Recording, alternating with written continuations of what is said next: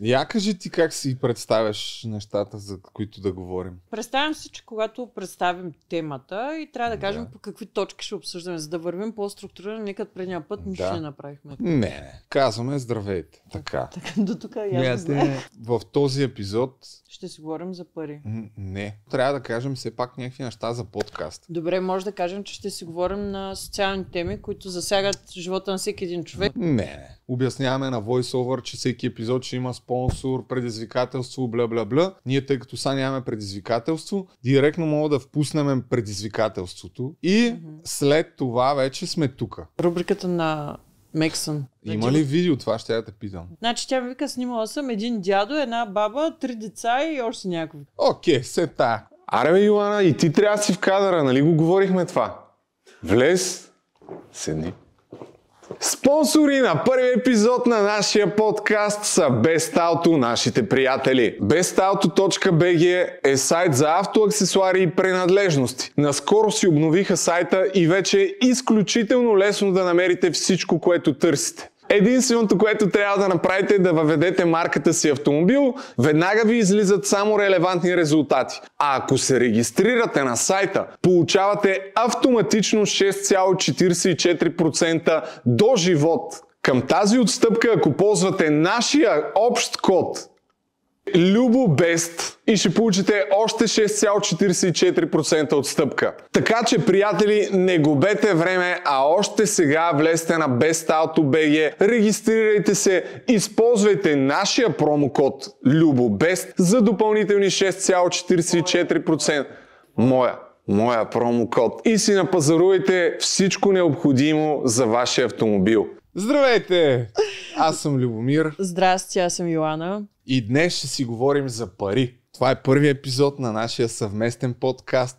Освен за пари, по-конкретно ще си говорим за спестявания. За спестявания, за кой трябва да плати сметката, за кредити, за всякакви такива неща, от които ние нищо не разбираме. Имали ли сме кредити? Да. Кога сме имали най-много пари? Примерно, това е интересно. Защо не? Защо сме облечени така? Облечени сме така, защото сме решили да има дрес-код за всяка тема и тъй като темата с парите не знаехме какъв трябва да е дрес-кода и решихме да се облечем като хора, които евентуално изкарват пари. Дано да сме създали това впечатление у вас. Като типични мултилевел маркетинг скамари. Да, това идеята дойде от мен. Да си пожелаем така дълголетие на този съвместен подкаст, който все още няма име. Още няма име, но ако все още няма име момента, в който гледате, оставете ни долу в коментар как да се казва подкаста. Не, замислих се, че ще оставите някакви пълни глупости, тези, които следите Любо, ама да знаете, че аз блокирам. В подготовката си за този подкаст проучих историята на парите. Ти знаеш ли нещо за историята на парите? Разкажи ми. Знам, че преди пари е било с злато, ама преди това по-назад има други неща. Доста преди златото е имало така нареченото commodity. Това са някакви стоки, които са играли ролята на пари. В най-скандалния случай е имал някакъв остров, на който там местните аборигени са имали големи камъни под формата на понички, които са им били местната валута. И като става въпрос за понички, ако сте във Варна, минете през заведението на Лора. Как се казва? Cute and Green, воден 19. Най-добрите понички, здравословни, без брашно и захар. Така продължи. И какво за камъните?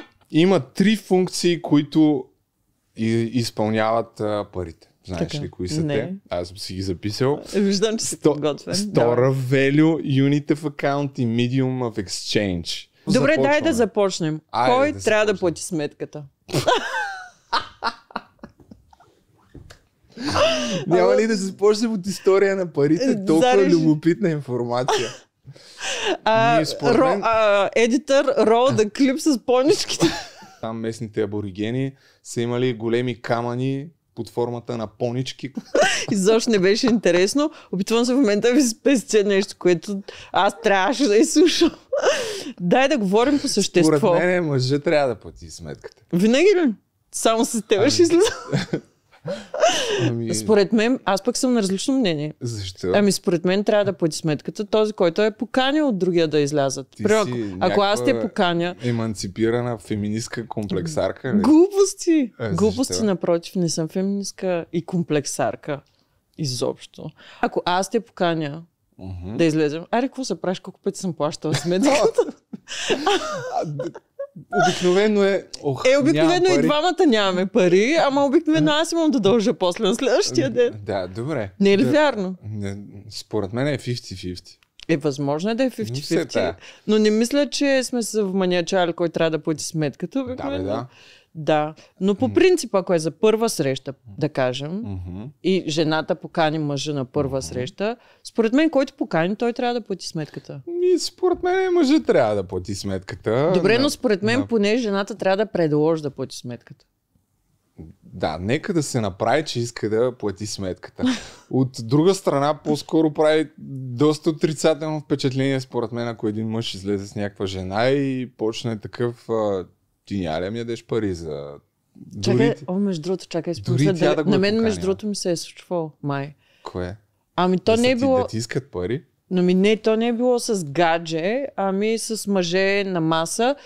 Имаме 3 кафета и се почва едно цепене на стотинката за 3 кафета, пък аз много мразя такива неща. И казвам, не оставете, аз ще платя сметката и окей. Друга ситуация съм имала много интересна. В дискотека сме и някой, който отдавна не съм виждал от съседна... Защо не проявяваш интерес към моите? Не проявявам, просто се сетих за моите истории. Добре, чакай, ще кажа, защото това е много скандално. Според мен, значи виждаме ни познати и те, ела да ни видиш за малко. Отивам аз и те ми наливат малко тяхното уиски и аз пия там 2-3 глътки и си отивам при моята компания. След час и половина идва момчето от масата и ми вика, ще оправяме сметката да дадеш за твоето питие. Това наистина ми се е случвало. Това е едно скандално. Сетих се в аматьорската лига, като излизах, като играх баскетбол и обикновено след това излизаме понякога и накрая никога не излиза сметката. Всички дават повече. Всички дават винаги повече. И накрая никога не излизаше сметката и примерно ако аз съм останал да даде последен, винаги даваш повече. Аз съм имал случай, в който съм излизал с жена, която не се свени да си каже, че трябва аз да плащам сметката. Да, беше рускиня. Добре, това също е грубо според мен. Един път съм излизал с рускиня, няколко пъти и примерно 4-5 пъти сме излизали. И на петия път... Само да знаеш, инструкции за нашата връзка и ти плащаш сметката, за да няма неудобни моменти. Така ли ти обясни? Не, на петия път, примерно, отиваме на кафе и тя каза нещо от сорта, нещо много ефтино, почвам да ти излизам. Мисля, че трябва да отидем да ми купиш нещо от сорта. Ти имаш ли кредит? Не, нямам кредит. Никакъв кредит никога не съм имал кредит. Имал съм, няколко пъти съм си купувал неща на лизинг, ама те са били за сравнително малки суми. Не съм имал кредит. Имал ли си? Примерно за кола, нещо такова. Нямам по-голямо. кредити, но съм имала като студентка точно за кола. Купих си едно Peugeot 205 червено с студентски кредит. Това ми е бил единствения кредит. Студентски кредит? Да. Стегли да си купиш кола ли? Да. Добре, че не са като в Щатите, че още щеш да го плащаш. И той беше 2500 лева. Не колко върна? Откъде да знам, не си спомням. Той беше преди 18 години. 17 години, нещо такова. Защото в Щатите теглиш студентски кредит и примерно 4-5 години не плащаш нищо и след това ти дават и лихвите. Не е така в България. Поне тогава не беше. Аз си го взех и после плащах всеки месец. И тя колата се щупи преди да платя кредита, ама това е друг въпрос. Кога трябва да теглиш кредит за кола, знаеш ли? Аз изгледах едно YouTube видео и разбрах. Значи, ако си купуваш кола на лизинг, трябва да дадеш 20% down payment, т.е. първоначална вноска. След това колата не трябва да я изплащаш повече от 4 години. И вноската, която да плащаш през тия 4 години, трябва да е не повече от 10% от заплатата. Което, това е правило. Може да излезе формулата на екрана? Какво е точно правилото? Което означава, че ако си купиш примерно кола за 30 000 лева, трябва 20% да вкараш. 6 000. След това за 4 години ти остават 24, които ще върнеш сигурно 28 поне. Ако го разделиш на 4, 28 деля на 4 по 7000 на година, на месец, т.е. някъде около 600 лева на месец. Тоест трябва да имаш 6000 лева заплата. Добре, мисля, че тук всички отпаднаха. Всички в България току-що отпаднаха от тази равносметка. Мисля, че няма шанс да се случи. Не, то това най-вероятно е най-разумно и както когато си управляваш бюджета е хубаво една част да отива за спестявания, друга част да отива за разходи и да си ги преценяваш малко или много нещата. По принцип казва, че 10-20% от бюджета ти трябва да отива за спестявания. Има две основни формули. Едната е 50% от парите, които получаваш, отиват за така наречените ти основни нужди. Да. Демек храна, наем, ток, така, бензин. консумативи. 30% отиват за wants, т.е. някакви желания, нови обувки, кино, ресторант дори, нали, тук ресторанта не се включва в нуждите. И вече 20% отиват за спестявания. Ама правят едни такива фондове, като примерно коледи, най-различни неща, които са ти еднократни разходи, но ги има всяка година и обикновено не спестяваш за тях. Да кажем, по Коледа хората се изръсват супер много пари и не си спестяват цяла година, ами на ноемврийската заплата се случват нещата. Ти спестяваш ли? Аз ли? Да. Колко процента? Не бих казала, че е процент, но спестявам някакви пари. Колко? Колко на месец ли? Различно е. Някои месеци заделям повече, други по-малко. Някои месеци никакви, но много зависи от разходите. А какво правиш с тях? Къде ги държиш? Ами, имам в PayPal едни пари, които никога не пипам и имам една друга сметка, в която също така се старая. Банкова сметка? Да. Имам предвид, че не инвестираш с тях нещо, защото аз съм подготвен от както се познаваме, по темата за инвестициите. Си купих крипто за 1500 лева и в момента имам 50 стотинки. Да, добре, нямаш 50 стотинки. Другото, което е, ти си го купил супер грешно, нали, в Револют. Но няма специално разбрах, че са ти казали да не си говорим за криптовалути. Да, днеска в лайв хората ми помолиха с любо да не си говорим за крипто. Аз нямам желание да аз нищо не. И за историята на парите е много интересно, между другото, как се получават книжните пари, да стигнем до тая система. Добре. Защото дълго време са използвали монети. Да, след като вече навлиза среброто и златото и тръгват от Китай хартиените пари, защото едно време търговците са имали някакво въже и са имали монети с дупки. И на въжето, там по определена големина на дупките са разбирали една монета ти е примерно 50 лева. Дай тук 2 крави с тая монета. В един момент обаче събират прекалено много монети на това въже и те си тежат. А те трябва да ходят сериозни разстояния да прекосяват. И китайският император е започнал да издава така наречените IOU. Чува ли си какво е IOU? Това е аз ти дължа. Демек е една бележка, че... Това той така го е казал. IOU на китайски. На чист китайски. Това е известен термин е въобще в финансовия свят. IOU. Като че ли идва от английски. IOU. Да, но още тогава е измислено. Сега ще кажа защо. Китайският император е казал IOU и... Да, те са казали така. Даваме ти тая бележка, на която сме нарисували за колко монети отговаря. За да не разнасяш целият този вързоп с монети да не ти тежат. Като се върнеш в столицата, ще ги осребрим. И така стартират хартиените пари. Откъде обаче идва проблема? Всяка една такава бележка е била обезпечена с пари.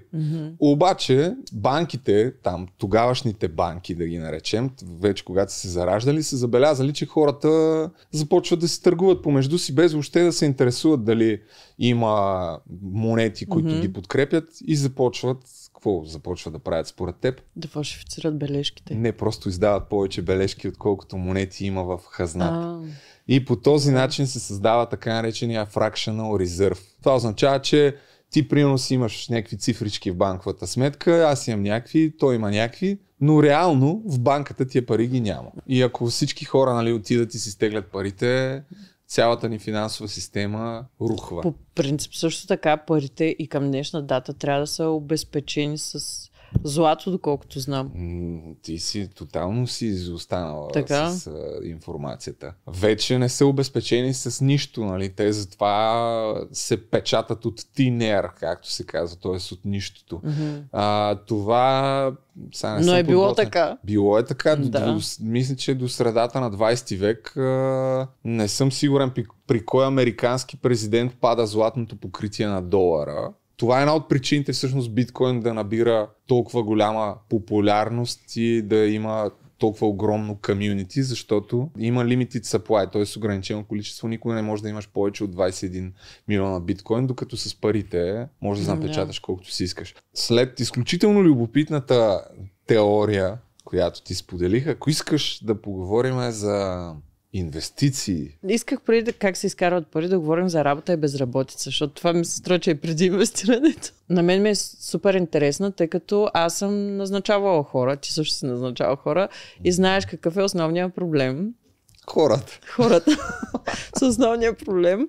И всеки един бранш имам чувството, че това е проблема на всеки, да намери кадърни хора, които да работят. Обаче пък от друга страна, постоянно се чува от всяка, че няма работа. Ти как мислиш, има ли работа, няма ли работа? Според мен е абсурдно да се твърди, че няма работа. Аз съм забелязала, че когато много хора се търсят работа, те имат огромни изисквания за самата работа, а нямат никаква квалификация да я вършат.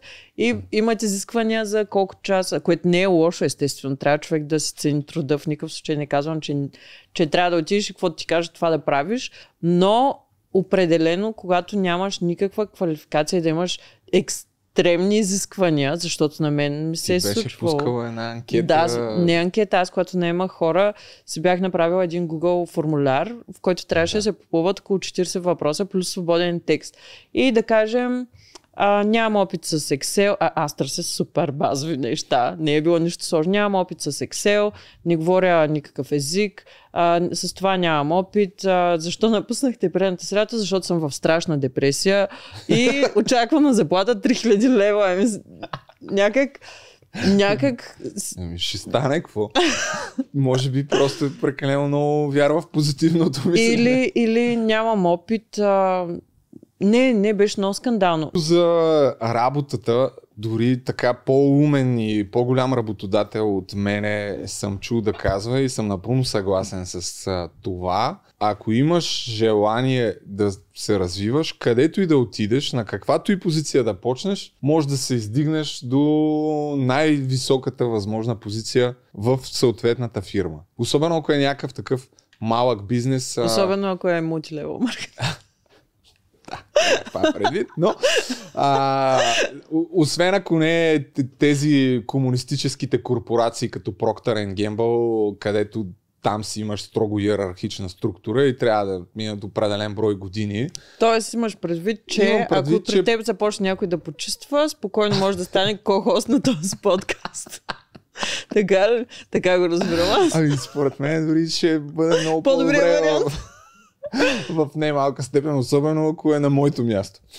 Просто хората в повечето случаи не искат да се развиват, защото много често почват, които нямат желание да ги работят. Защото моята теория е, че това да се развиваш изисква да поемаш рискове и да носиш отговорност, а според мен много хора бягат от рискове и отговорност. Дори в една фирма, ако искаш да се развиваш на по-висока позиция, обикновено е свързано с повече отговорност. Тя не всеки иска да поеме повече отговорност. А за безработицата? За безработицата сега ще ти кажа. Към първото 3 месече на 2022 има близо 160 хиляди безработни. И също интересно за мен беше да видя, че повечето безработни са мъже. Сериозно? Да, 84 хиляди са мъже, 74 хиляди са жени. А пише ли на каква възраст? Според мен това е от 15 и повече навършени години през първото 3 месече на 2022. Не знам дали в провинцията няма работа. Примерно в областен град, като в Търговище, няма сила на света, която да ме накара да повярвам, че няма работа. Не, то навсякъде според мен има работа. може би хората не искат да вършат работа, защото в моето селото, където живееха баба ми и дядо ми, да станеш овчар, заплатата беше около 1000 лева. Дет се вика, някой си намазват и някой овца след това. Не знам дали намазват овца, но факта е, че работа има и там. Има, да. Те обикновено овчарите се... Аз познавам един овчар. Даже не съм сигурен, дали не ми беше роднина. Беше... Даже да не би да си бил ти. От Златица. Не, аз не бях, ама като малък съм изкарвал козите. Аз също съм изкарвала и съм доила крава и също. Колко пари най-много си печелила на куп? На куп? Това ще ти го обсъждаме ли? Може и да кажеш, че не искаш, просто ми хрумна този въпрос. Добре. Нали, да на свързан. Куп, може би, той в смисъл, не, аз си мисля да кажем за обороти, които сме правили, ама то това не е да си ги спечелил. А ти с криптото, кажи. Ти колко беше спечелил с тая, с това, дето беше участвал? Колко беше спечелил там? 135 000 лева. Всъщност 150, но след като си платиш данъците остават 135, ама ти ги плащаш на следващата година. Тоест аз излязох юни, те ми превелоха парите юли и до година, до април трябва да си платиш данък. Ако искаш, това мога да го използвам като повод да говорим въобще за инвестициите, като общо казвам, като видове инвестиции, в какво можеш да инвестираш, заслужава ли си.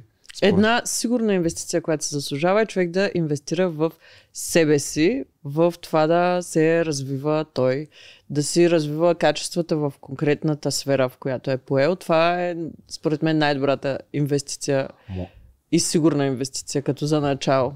Можеш ли да дадеш някакъв пример, какво означава да развиваш себе си, ако работиш в магазин? Какво значи да се развиваш?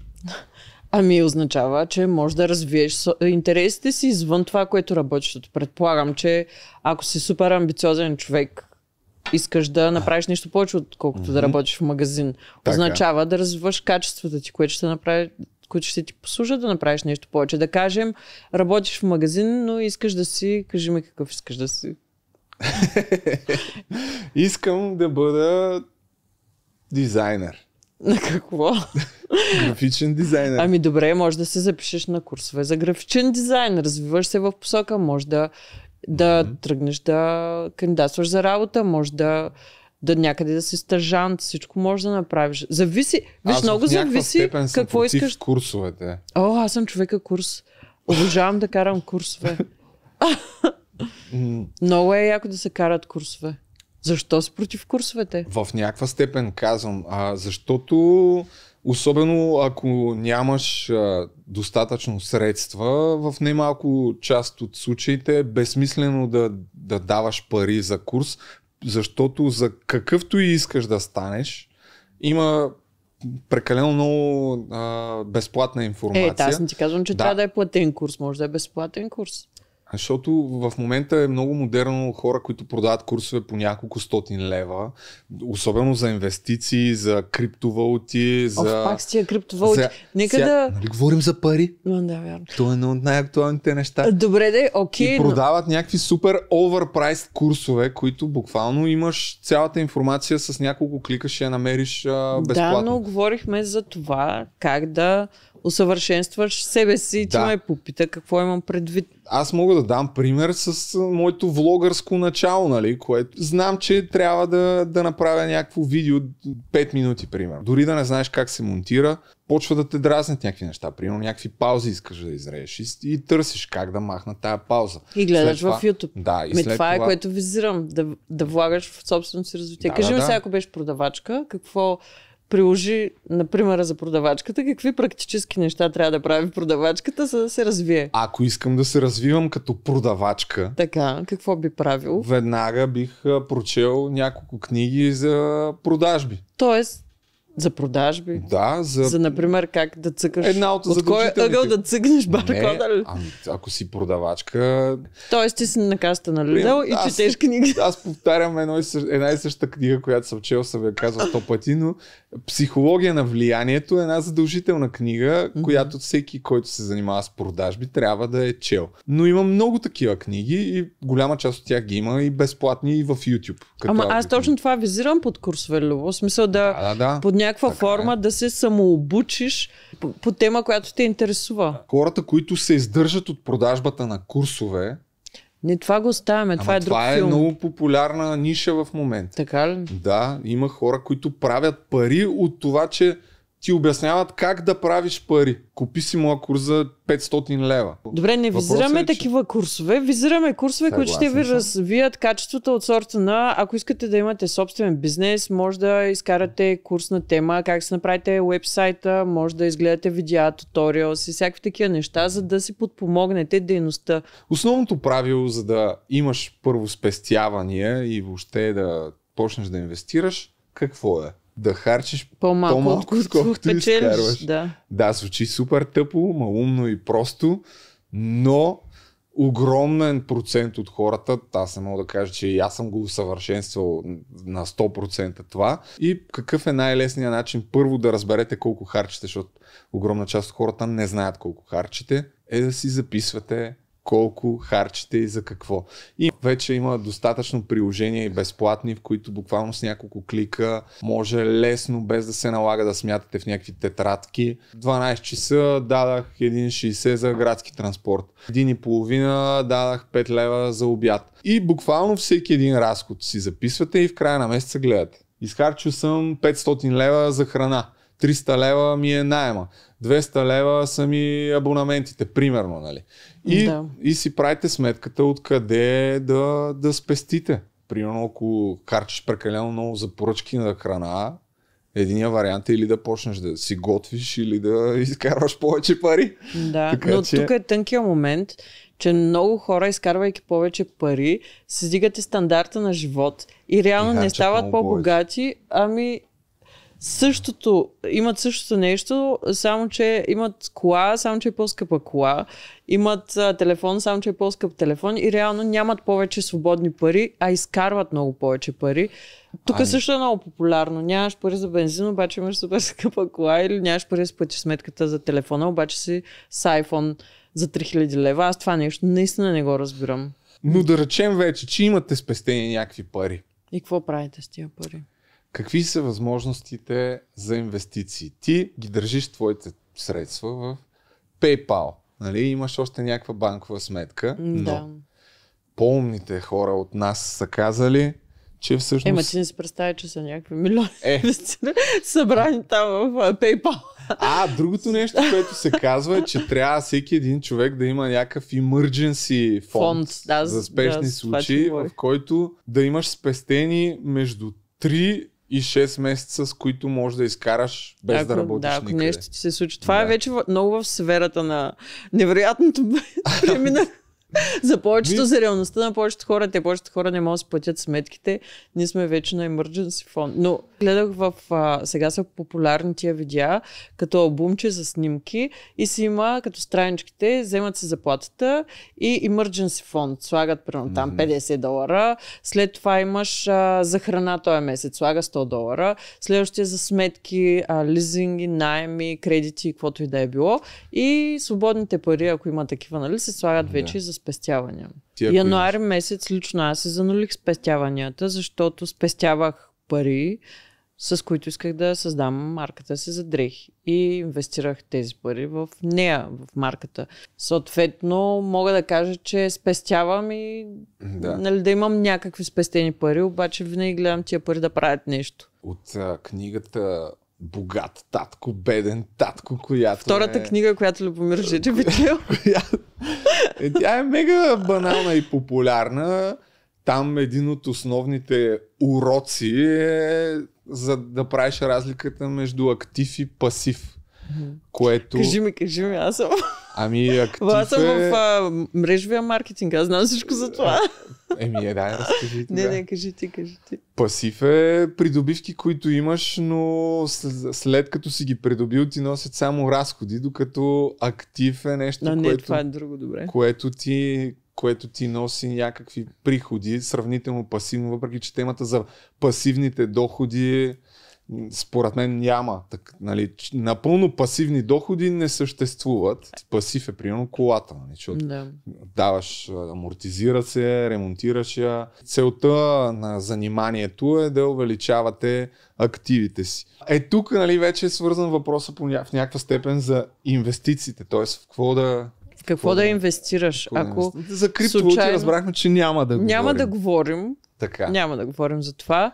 Но ако случайно сте додрапали до края на месеца, годината и вече имате спестени пари, ние няма да даваме съвети какво да правите с спестените си пари, но какви са опциите да обсъдим? Криптовалути. Айде кажи недвижими имоти, за което също няма да говорим, защото аз съм живея под наем. Аз също.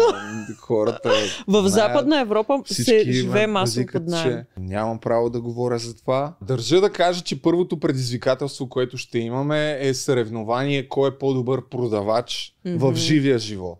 Да. Ще продаваме минерална вода на едро. На едро? Да. 20 стека минерална вода трябва да продадем. Ще видим кой ще продаде по-бързо. И след 2 часа хасълване на улицата, в крайна сметка продадох 20 стека на случайни минувачи, но някой май нямаше никакво намерение да направи своето предизвикателство. И ето кой не е снимал предизвикателството. Кога ще го направиш, човек? Колко продаде? 20. 20? Какво 20? Стека ли? Да. На кой? На хората, на пътя. За колко време продаде твоите? За 2 часа някъде. Сега Лео, ще ти покажа как се продават стекове с вода. Лора? Да. Какво правиш? Обменях пари в мола и так му отивам да плащам. Така и така ще плащаш. Имам един въпрос. Искаш ли да си купиш 20 стека вода за заведението? Добре, ай чао.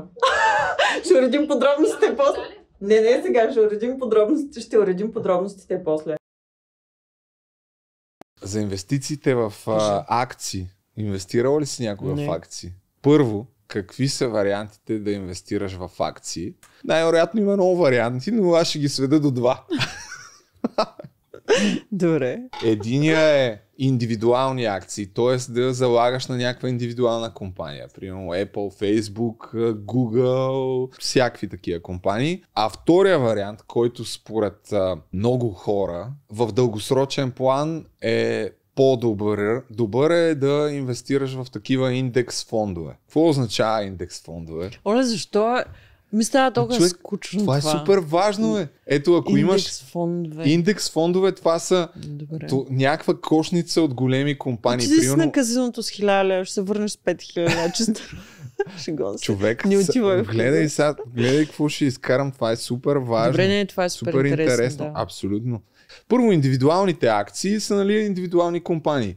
Там обаче е много по-голям риск, защото ако си вкараш парите в 1-2 компании, ако те заминат, се сринат след 1-2-5 години, ти го духаш. Но пък от друга страна, ако те избухнат, особено ако ги фанеш по-ранен етап, може да направиш много големи печалби.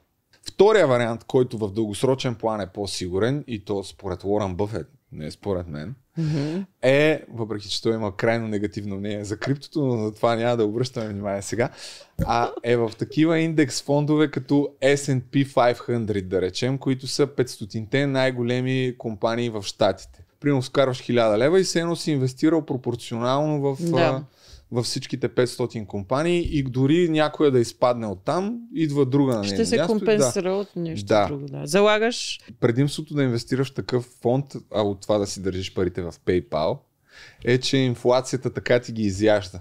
Докато ако е достатъчно дълъг този дългосрочен план, примерно 10 години, е много малка вероятността да не си на плюс. Почваш да ме звучиш като Дани Петканов. Да. Слушай, какъв експеримент е правил Уорън Бъфет, нали? Това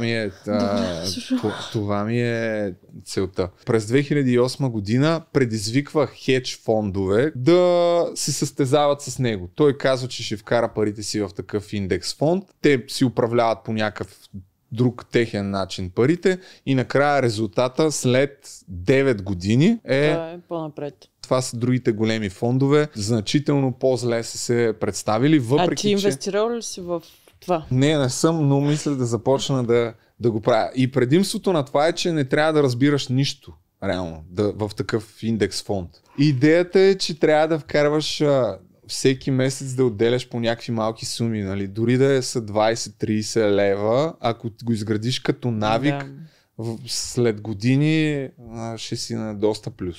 Добре. И не е задължително да вкарваш хиляди левове, за да започнеш да инвестираш. Да приемем, че това е супер яко. Това е начин да инвестираш, но има хора, които искат да инвестират в собствен бизнес и да развият нещо собствено.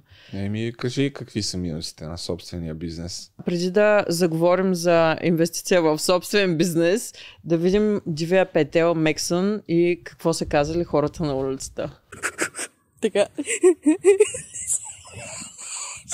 Добре дошли, добре. Това не мога да го кажа човек сами. Добре дошли, драги зрители, в рубриката Див Петел на пътя с мен Мексън. Аз съм Мексън Див Петел на пътя, не знам как беше точно, ма знаете за какво стана въпрос. Днес се намираме в най-уникалното, прекрасно, неповторимо, не знам повече думи село, а именно село Градина. Дами и господа, ще си говорим за пари. За пари, за пари, за пари. Как беше песента? Когато ви кажа думата пари, вие за какво се сещате? За някакво разплащателно средство, с което можеш да си позволиш някакво удоволствие. Ти не знам какво да кажеш. За маникюр? Харесваш ли моя? Да. Сещам се първо за сметките да си плата. През деня е така, мама, тати оставят ли ти пари? Да. Колко ти оставят горе-долу през деня? 2-3 лева. Трудно ли ви е в село така да си изкарвате пари?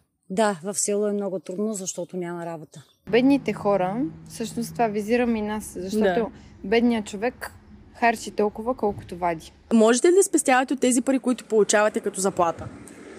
Ако говорим за кметската, почти невъзможно.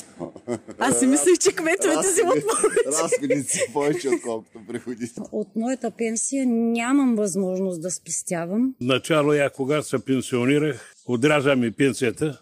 Иван Костов трябва да беше тогава министър-председател. В момента си инвестирам парите в бизнеса си. Опитвам се да ги направя актив, не пасив. Обясни, моля ти, защото аз не разбирам какво означава актив, пасив и така нататък. Пасив е, ако си купя кола с тия пари. Така. И тая кола реално ще ме вози от точка А до точка Б, но тя ми е разход да я купя. После ми е разход ежедневен гориво, ремонтите по нея. Да. Кое е най-скъпото нещо, което някога сте си купували? Това е било много отдавна, когато си вземах мотор, голям мотор. А колко пари струваше мотора? 750 лева на уния пари. Това е било 64-та година. Секции и такива работи, иначе много скъпи работи не съм чекувала. Нямам възможност за много скъпи работи. Ето с вашата пенсия. Да. Можете ли да дадете някакъв съвет на хората, които искат да спестяват пари на младите хора? И най-вече да не спестяват, ами да инвестират. В спестяването файда няма. Кой ще да я питам? Кой ще да питам? Не знам. Това е да си прост човек. Благодаря ти много за тази интервю. Човек, аз имам чувство, че така съм по-нисък от тебе. Моят диван някакси повече пропада. Искам да ви питам като пропорция, говорим ли еднакво? Това беше рубриката на Мексън. Надявам се да ви е било интересно. Мнение от всякакви възрасти. Само извиняеш, то дивия петел и каза. Ти не знаеш ли? Не. Тя си е това си е нейн запазена марка и обращение към нейните последователи в TikTok. Да завършим с развиване на собствен бизнес, ако да кажем, че вие сте като мен и не разбирате нищо от тези неща, за които Любо говори и сте просто по-традиционалисти, искате да се загубите парите в собствен бизнес, не в крипто. Ако сте традиционалисти, ако сте традиционалист и... уж аз пих бира. Ако сте традиционалист и искате да се загубите пари... Традиционалист и... И искате... Ако сте традиционалист и... Аре да го кажем като хората, бе, човек. Ако сте традиционалисти... Традиционалист и искате... Окей, брат. What the fuck? Спирам ти бирата. Ако сте традиционалист И искате да си загубите парите чрез собствен бизнес, а не чрез крипто. Сега ще обсъдим как да направите и това. Okay. Не е много трудно, принципно. По принцип е супер лесно. Аз съм фалирала 3 пъти. Мисля, че има с какво да се похваля. Я кажи, имал ли си собствен бизнес? Я кажи с мърча, какво стана? Мърчът е окей, ама той не смятам, че е бизнес. Извън влогърството, с какво се занимава Любомир Жечев? Ако трябва да започнем по-отдалече, според мен не започвайте бизнес само за да изкарвате пари, ако това ви е основната идея, защото в повечето случаи няма да стане, разбирате ли? Просто няма да стане. Да, много... те за мултилевел маркетинга казват, че са само топ 1 или 5%, ама това е в живота по принцип. Другото, аз съм стартирал бизнес, там разни заведения съм опитвал да правя. И какво стана? Няма ги.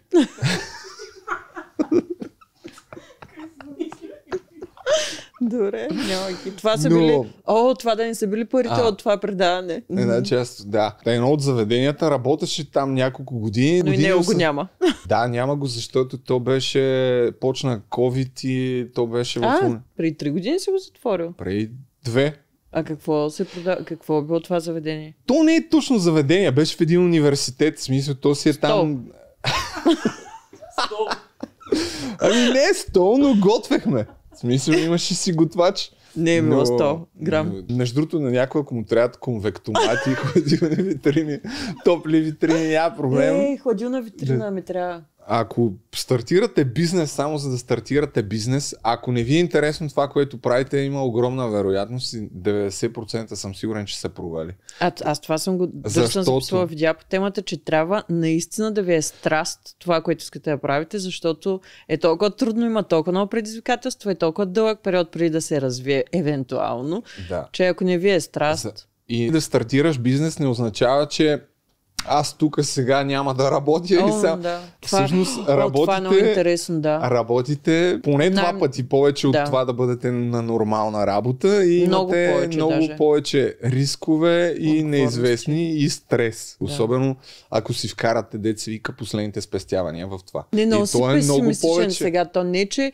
нищо, което започваш, няма да успееш. Напротив, с платформи като TikTok, хора, които започват някакви малки бизнеси и продажба на неща, ако наистина има истинска страст, ако имат усет как да се представят продукта, в момента доста хора успяват благодарение на социалните мрежи, не задължително са инфлуенсъри. Стандартно мисля, че е между 2-3 години, когато създадеш нов бизнес, че не печелиш абсолютно нищо, трябва да работиш и даже да плащаш, да си готов да посрещаш разходите, преди да можеш да завъртиш всъщност някакви приходи чисти. Според мен е да стартираш бизнес, който да работи дълго време на загуба, трябва или да имаш ти някакъв ресурс, който си окей, то няма как да си окей да го загубиш. Не да е вид инвестиция, в смисъл да си го предвидил. Вече да имаш някакъв вид ресурс.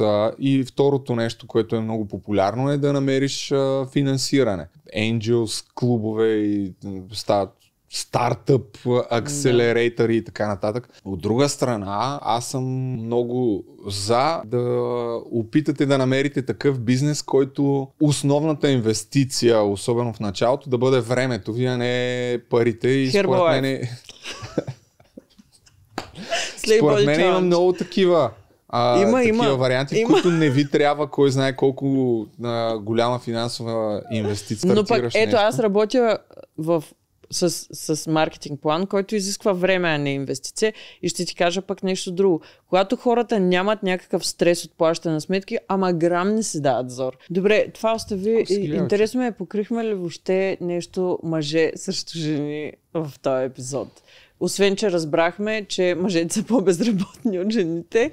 В България, мислиш ли, защото в Америка, нали, е голям спор, че жените се плаща на жени специалисти по-малко от на мъже специалисти в абсолютно същата професия. В България мислиш, че е така? Навсякъде е така. Първо, трябваше ли да бъде мъже срещу жени подкаст? Не, нали си говорихме, че ще има съпоставка някаква. Тук ми спря лампата отзад. Ние коментирахме кой ще плати сметката. Мисля, че това е напълно достатъчно. Виждам, че си притеснена, че съм говорил много повече от тебе. Мисля, че беше невероятно полезен този подкаст. Сигурен съм. Това е втори опит да снимаме първи епизод. Дайте ни време, нещата може би ще се подобрят, обаче в началото, на всяко начало е трудно и според мен трябваше да говорим повече за собствен бизнес, не толкова за другите неща, ама както и да е. Добре, кажи какво да искаш да говоря, какво да работим за собствен бизнес. Какво да работим? Какво да говорим? Ами не, можехме да споделим повече личен опит, ама айде, осте, аз загубих интерес. Айде. Не, отказвам. Чакай, че гледам тук някакъв имейл. Така. Всеки вече почна да си гледа кореспонденция. Не е било това, бе. Имаме да правим блиц. Блиц имаме да правим, да. Да. Въпрос. Айде да правим блиц. Добре. Колко си богата? Недостатъчно. Чакай, че не бях готова. Много съм богата на емоции, преживявания. Иначе на пари не бих казала, че съм богата. Колко биткоина имаш? Мислиш, че ще ти отговоря и на този въпрос? Сега ще ти кажа. Имам 0,00312795 биткоина. А между другото, има правило в криптовалутите, никога не говори в интернет колко криптовалути притежаваш. Кой е най-скъпият ресторант, в който си била? Аз съм била в много, но не мога да кажа, защото не съм плащала сметката. В най-скъпия, в който аз съм плащала сметката, някой белгийски тъп. Този, в който съм прекарал най-скъпоценните си мигове с любим човек. Как си позволяваш този начин на живот? Работя по 16 часа на ден. То не е много трудно. Аз общо взето идвам до тук и се прибирам и ям. Това е. Кога за последно дари пари? Вчера. Тая година. Но не помня точно кога. За или против теглянето на кредит? Аз не съм фен на теглянето на кредит. Някой път е много добре да теглиш кредит и да разполагаш с пари, които не са твои, но трябва да имаш определена финансова култура, за да го правиш по начин, по който да нямаш ти да даваш, а да разполагаш с тия средства. Аз не мисля, че имам този капацитет. Бих изтеглил кредит. Зависи за какво. Има случаи, в които си заслужава. И е по-разумното с чужди пари да купиш нещо, което ще ти донесе повече пари. Коя е най-богатата личност в България? Нямам никаква представа. Някой измамник, сигурно. Гледайте новото ми видео. Кой е Делян Пеевски? Кое е най-скъпото нещо, което си купувал? Буса ми. Моментите, в които съм правил любим човек щастлив. Какво е мнението ти за инфлацията? Мнението ми е, че човек трябва да е адаптивен, защото по-добре няма да става. Ще става по-зле. Крала ли си пари? От джоба на баща ми 2 лева. Да. Едно време от дядо ми си взимах за компютрите да ходя. Защо парите никога не стигат? Защото ни е широка душата и още по-широки пръстите. Живеем на широко, затова не стигат. Как да си делим бюджета с партньор? Всичко негово е общо. Всичко ваше е само ваше. Винаги искайте той да плаща повече.